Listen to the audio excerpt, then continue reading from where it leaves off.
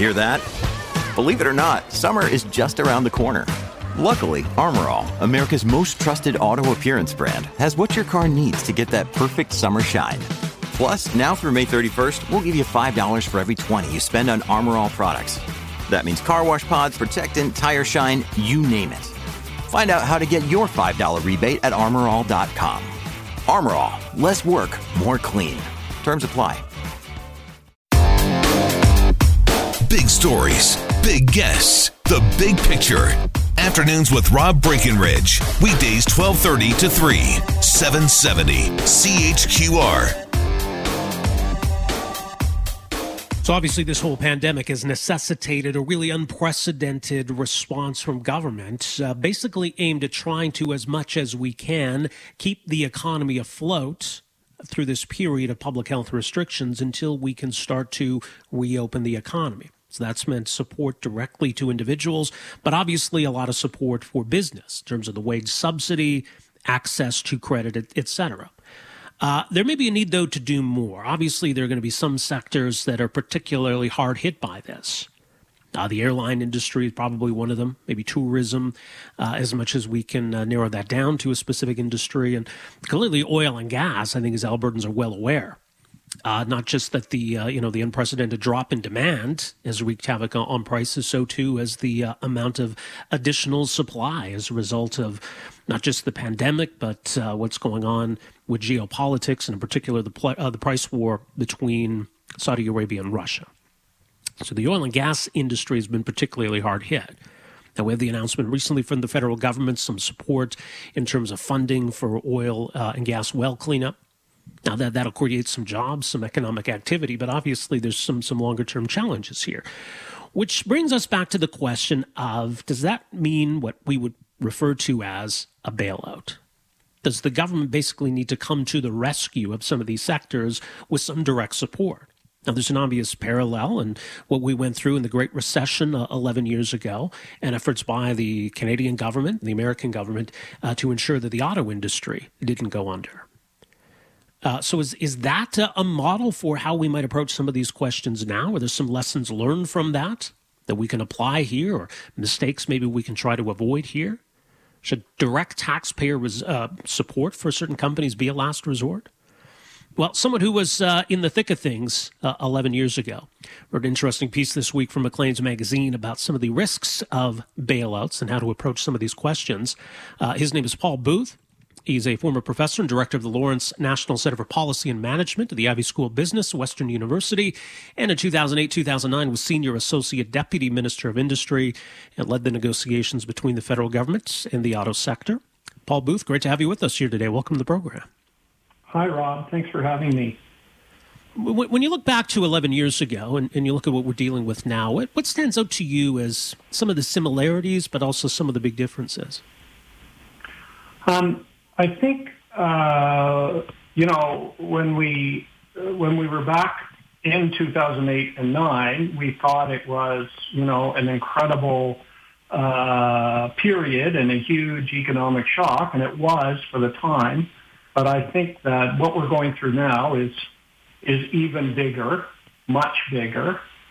And I think that that's an important difference. I think another important difference is that, we had a special circumstance back then, and that was that, financial markets were paralyzed.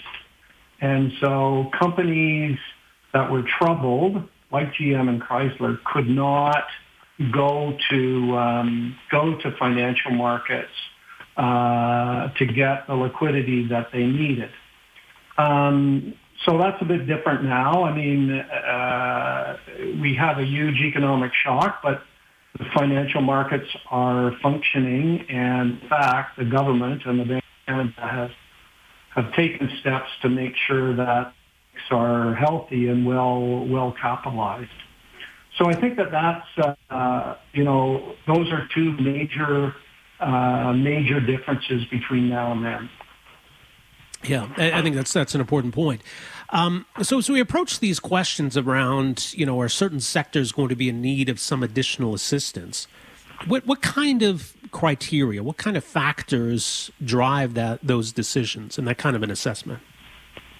Well, I mean, I can tell you what we were thinking back in the financial crisis. I mean, basically what we wanted to know was, first of all, is this a company whose failure will have, big effects for the rest of the economy, broader economy. And for example, we supported GM and Chrysler in bankruptcy, but people don't remember we also looked very carefully at Nortel and decided not to support Nortel. So that was the first thing. I guess the other thing is, and of course you can never be certain about this, but we did a lot of work to try to convince ourselves of whether this company that we were supporting had a sort of a pathway to future success, to future profitability, because these were taxpayers' dollars, and we wanted to, make sure that we had as good a chance as we could have to recover as much of the money as possible. Mm-hmm.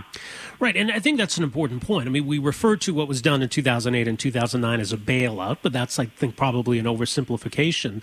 There is, for example, and this was what the negotiations came down to, an ownership stake that can be later sold off by government, loans to the companies that can later be repaid. So how important is it then to look at aspects of supporting these sectors that, taxpayers can recoup down the road?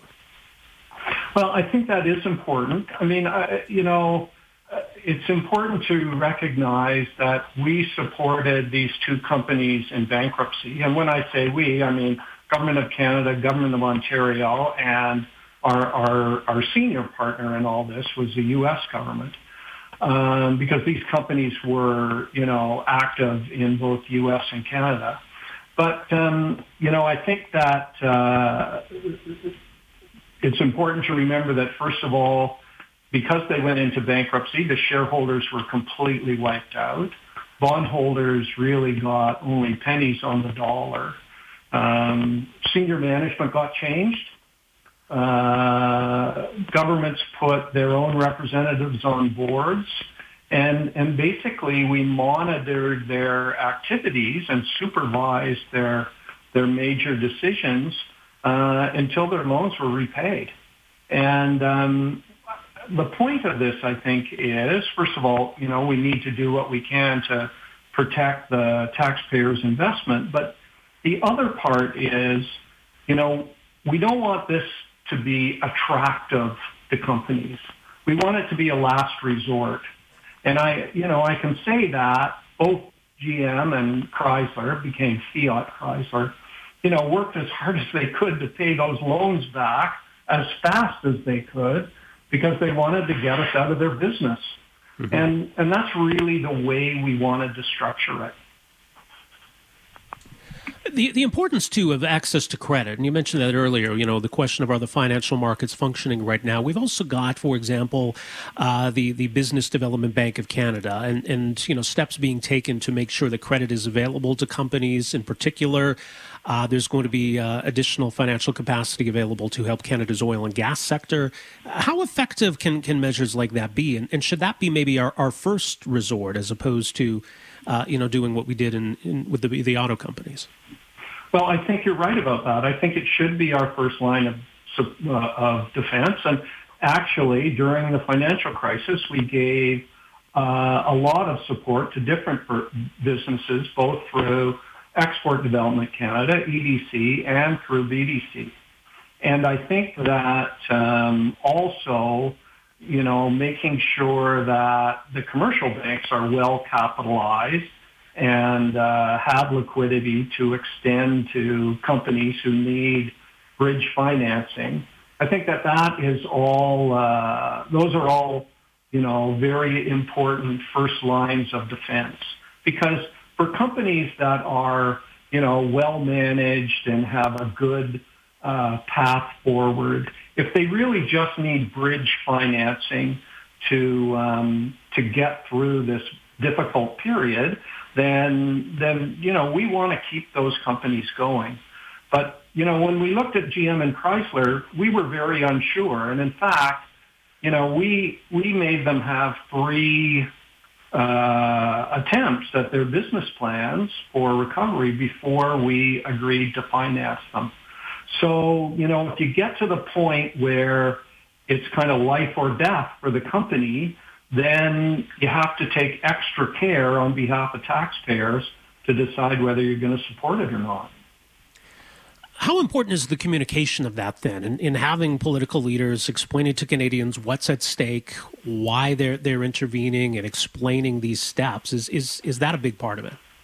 I think it is a big part of it. And when you think back to the financial crisis, this was not Prime Minister Harper's favorite policy by any means. Right. And he was clear about that. And basically he said, we're doing this and we don't know if we're going to get any of the money back. But he was very clear about the reasons. That said, people forget about that very quickly. And, I hear people criticize the restructuring of GM and Chrysler, more than 10 years later, and they've completely forgotten the rationale that the Prime Minister gave at the time. So that just means it's very difficult for politicians to communicate this in a way that people will remember and not interpret differently when it gets a little farther away from the immediate time. Very interesting. People can read your piece. It's up at macleans.ca. Paul Booth, thanks so much for joining us here this afternoon. Appreciate this. Thanks, Rob. All right, take care. That is Paul Booth. He was, during the 2008-2009 financial crisis, he was the Senior Associate Deputy Minister of Industry, had previously been former Associate Deputy Minister of Finance, and recently retired from Western University. He was former professor and director of the Lawrence National Center for Policy and Management at the Ivey School of Business. All right, our number here, 403-974-8255, 974-TALK. We are back with more right after this. Afternoons with Rob Breckenridge, starting at 12:30 on News Talk 770 Calgary.